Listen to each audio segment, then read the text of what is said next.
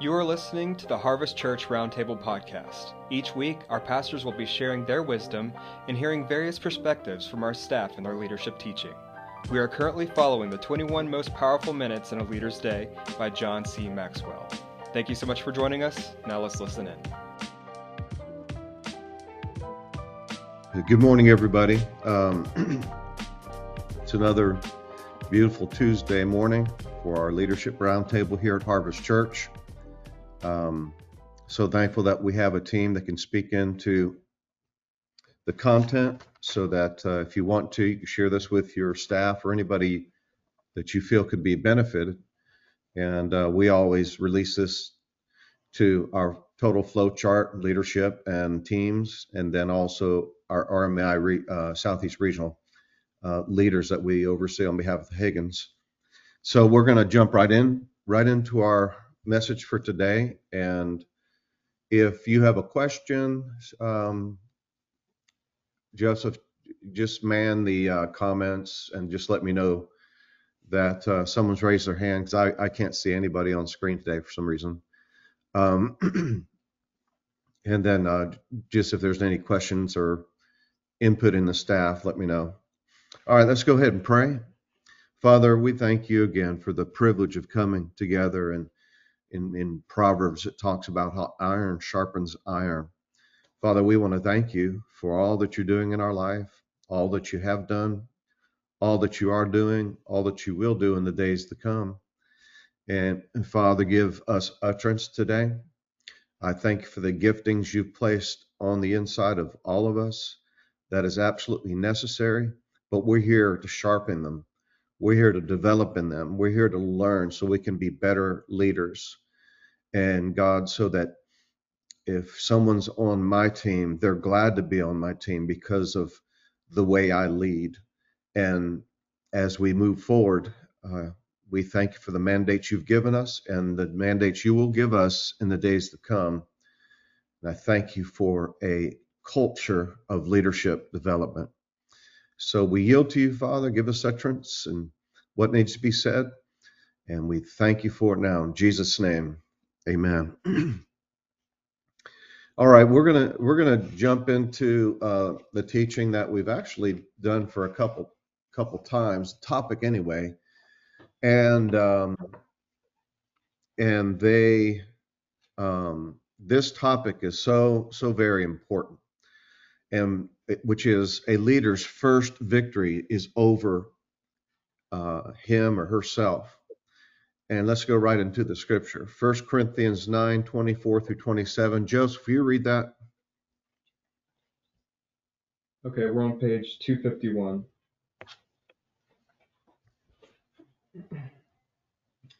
Do you not know that those who run in a race all run, but one receives the prize? Run in such a way that you may obtain it. And everyone who competes for the prize is temperate in all things. Now they do it to obtain the perishable crown, but we do it for an imperishable crown. Therefore I run thus, not with uncertainty.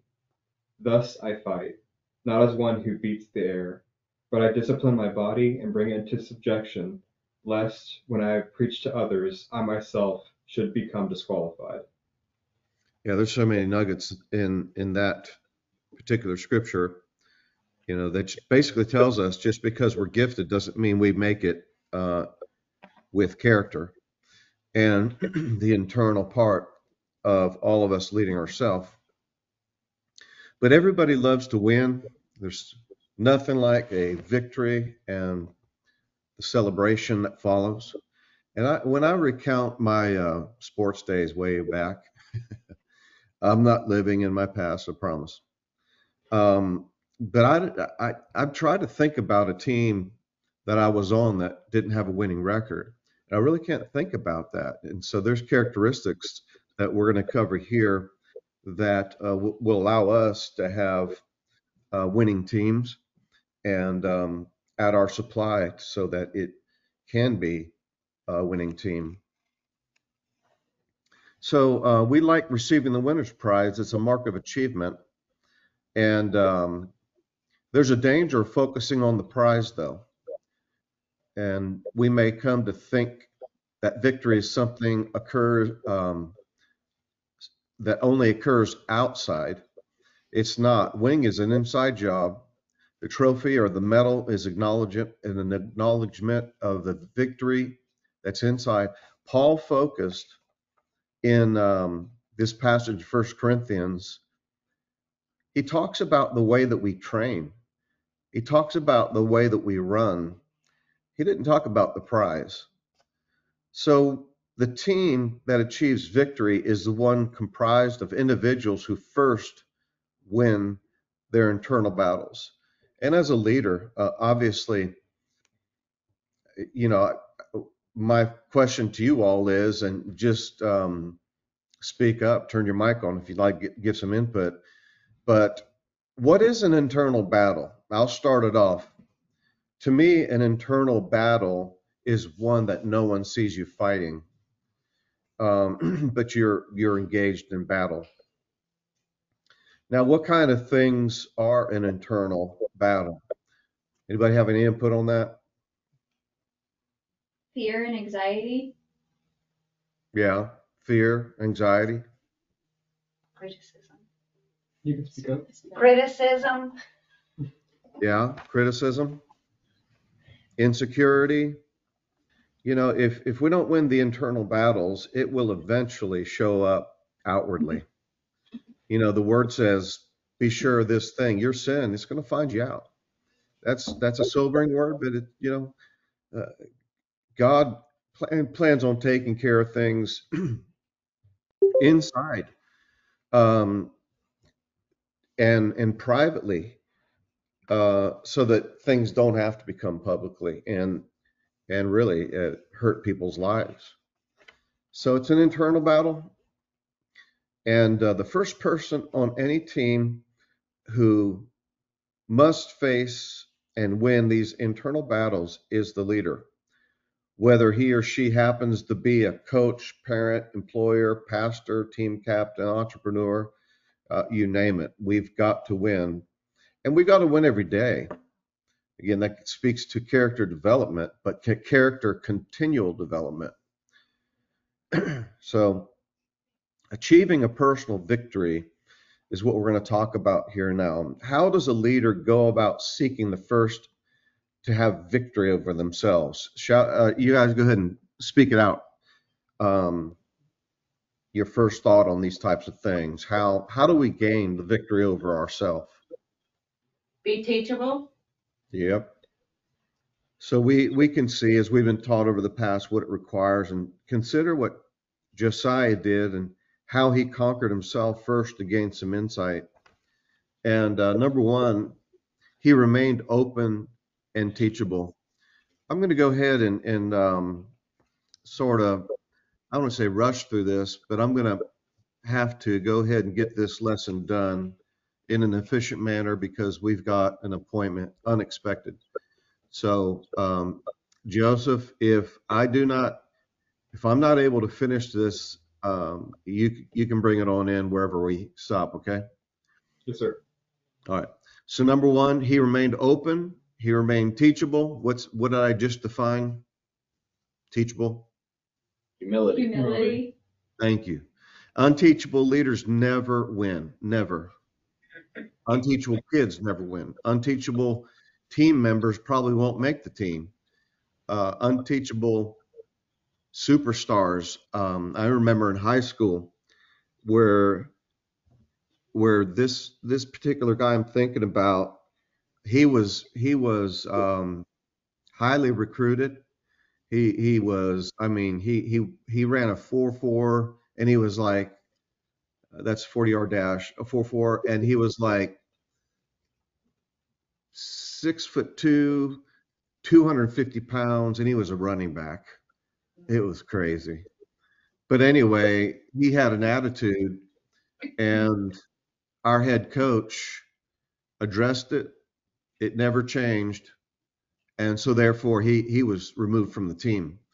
So that's a big lesson that we need to remain teachable, willing to learn, open to change. Put yourself in a position to win your battles. And even people with a strong track record and past wins need to remain teachable if they want to keep winning.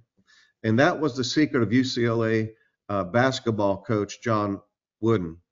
And John Wooden, if you don't know, in the course of like 27 years, he won 10 national championships, and his record in basketball was 620 and 147. 620 wins, 147 losses. That's just amazing.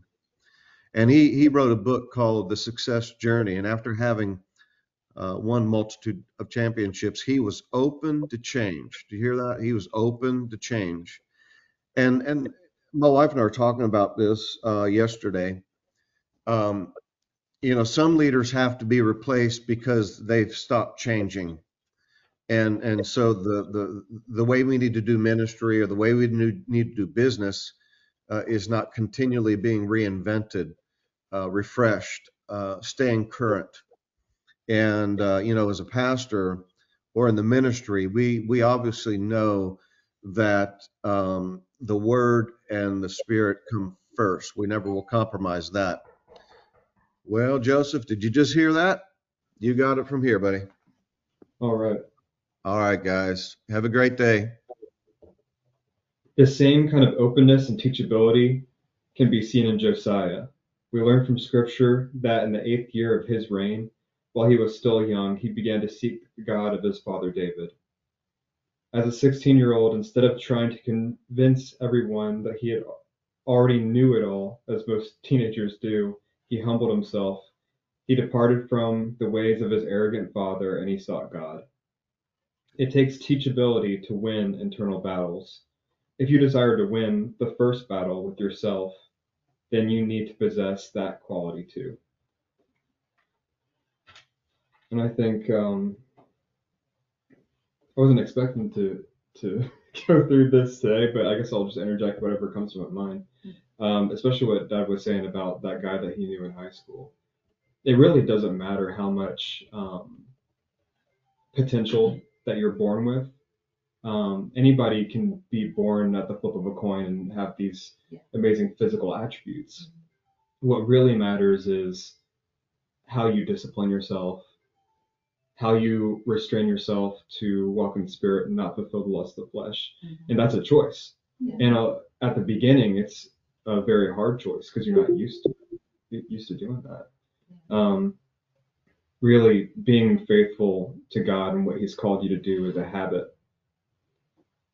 I feel like some of us, I'm not saying in this room, but in human nature, it's almost scary to deny yourself because you want to think that you're good.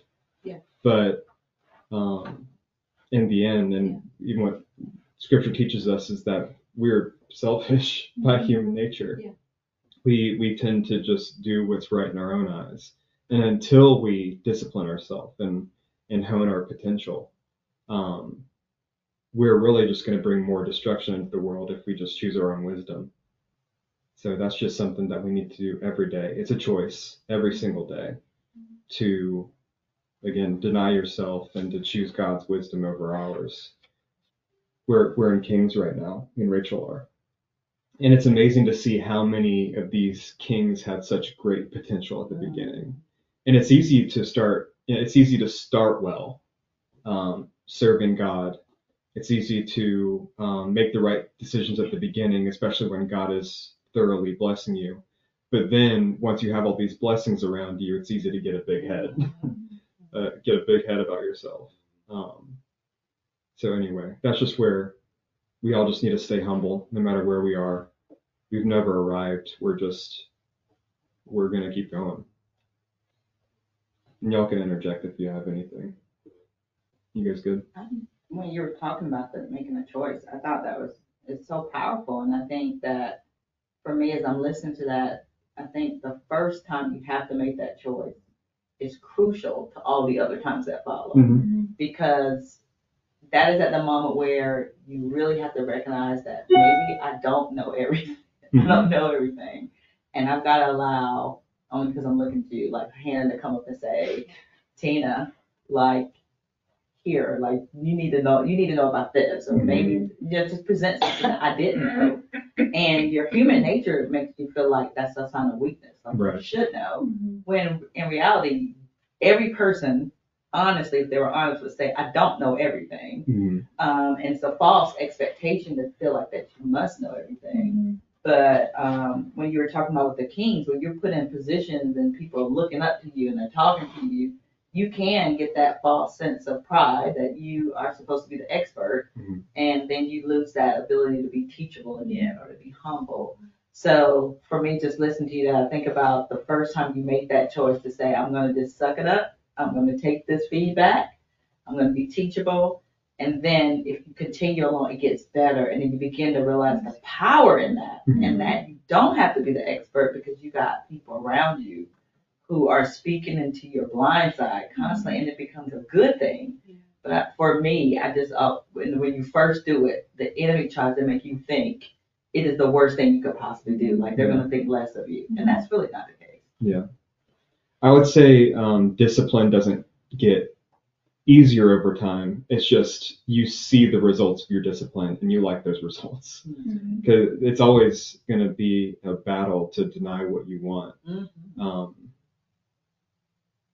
I was just thinking, that's how faith actually grows. Faith can be conflated into this just religious word that doesn't really mean anything except you believe in God, and it's nice and cheery. But what faith actually is it's a relational term.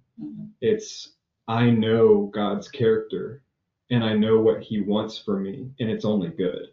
So I'm going to follow after what he wants because I know that's going to be the best end result. That's what faith is. And that's what the end result of discipline is seeing the faithfulness of God. I think that goes to a point that I was thinking about listening to you all. And, we've been trained so much on a reward system, even from kids. If they do something well, you give them this, to reward their obedience and to do these things. And that's, I believe it's healthy.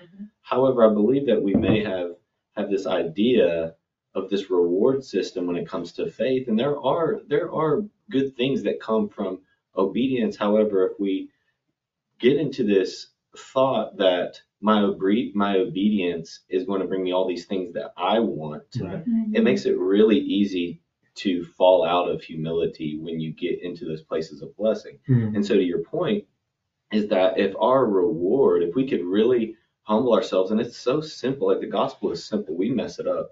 But if we complicate it, I should say, and I believe that if we really truly believe that the reward of our obedience is just Jesus. And that's it. Like he is the reason why we have faith. He's the reason we're believing for whatever those specific things are in our areas of ministry. It's just Jesus. And then when we have an influx of growth, we don't pull back from our disciplines or our obedience because it's still Jesus. And in those moments when we're not seeing the growth, we don't strive more within ourselves because the result is still Jesus. And it helps balance. He is the ultimate equalizer. Jesus is. So I think that's really clear when we read Paul saying he's striving towards the crown. And his crown in his day was being in prison. So like I think there's a problem with the phrase like God has an awesome plan for your life. And that's true if you have the right perspective.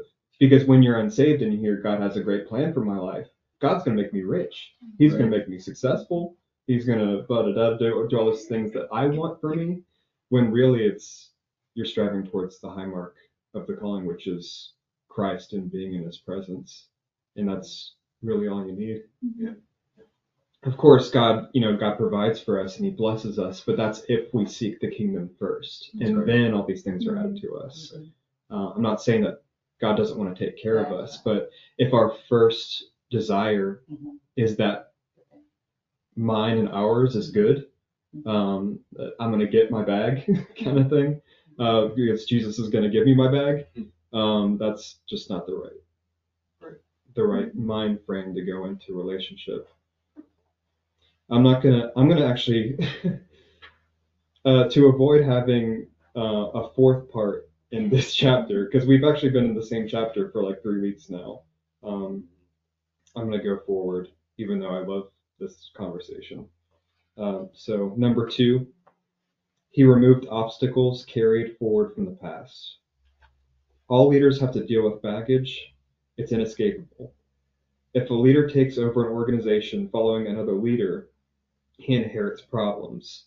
But leaders who found their own organizations bring personal baggage from the past into play. One way or another, a leader has to win battles involving past problems. For Josiah, a major battle involved was idol worship. Since the time of King Solomon, the worship of other gods had been a stumbling block for the Jews. Josiah realized that and decided to do something about it. He swept the country clean of idols. He took incredible courage. At only 20 years old, he was fighting against more than 300 years of tradition and willful disobedience against God, not only by the people, but also by all the kings of Israel and Judah. As you seek to achieve victory in your organization, you will face and overcome problems that were created in the past.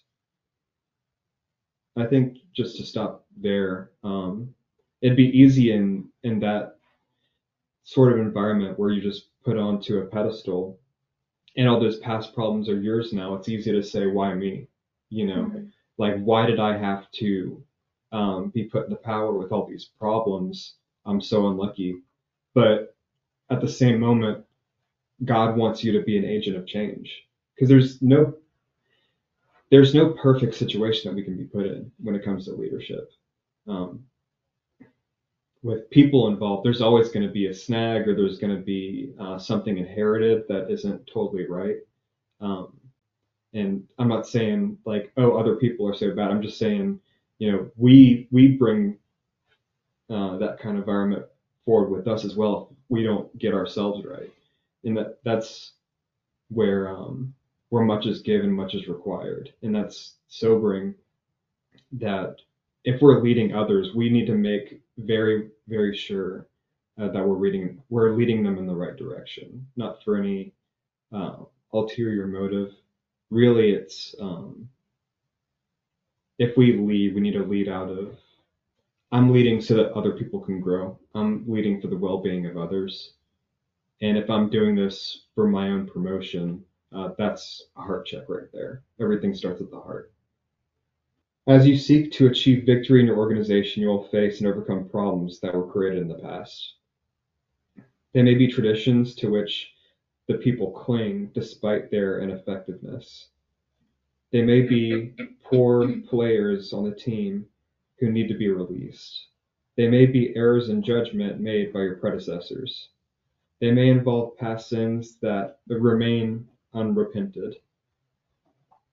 Whatever they are, you must find the courage inside yourself to face and resolve them. Number 3. Actually, before moving on, do you guys have any comments about that? I'd say you can't just ignore things and hope they go away. Like, you have to deal with them. Like, problems just don't disappear on their own. Mm-hmm. And if you as a leader are gonna just hide them or feel ashamed of them or just be like, I just don't have time for this, and it's just going to keep being passed on to the next generation. So you've actually got to face them.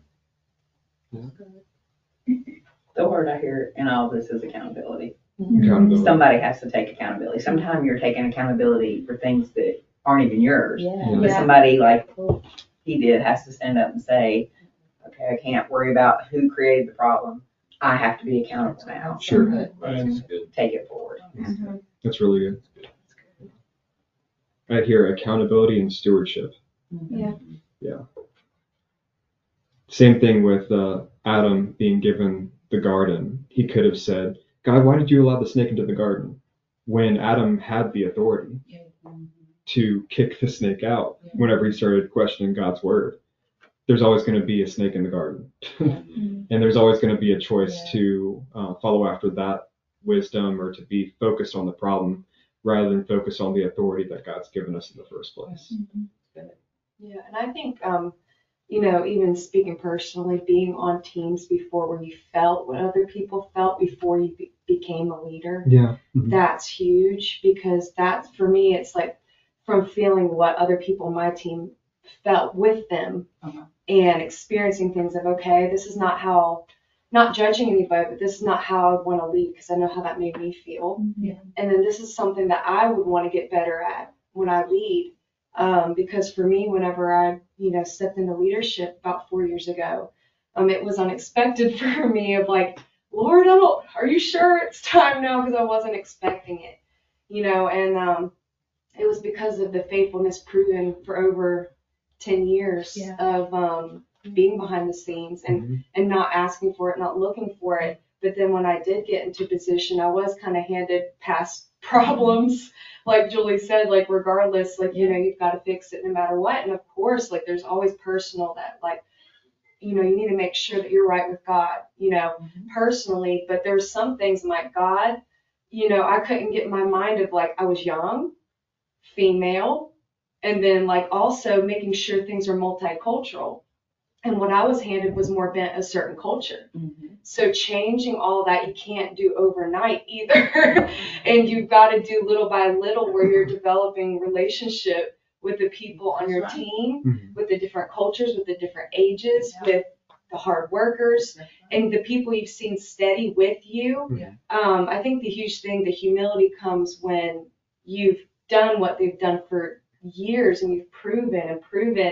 And then when you're stepping into leadership, we were talking about past things of somebody that passed along to you, and also for yourself, that you kind of have to make sure you're in humility going forward of, all right, Lord, first of all, ask him, like, if this is what you want me to do, let me know. Yeah. If he says yes, all right, God, I submit to you, I'm accountable.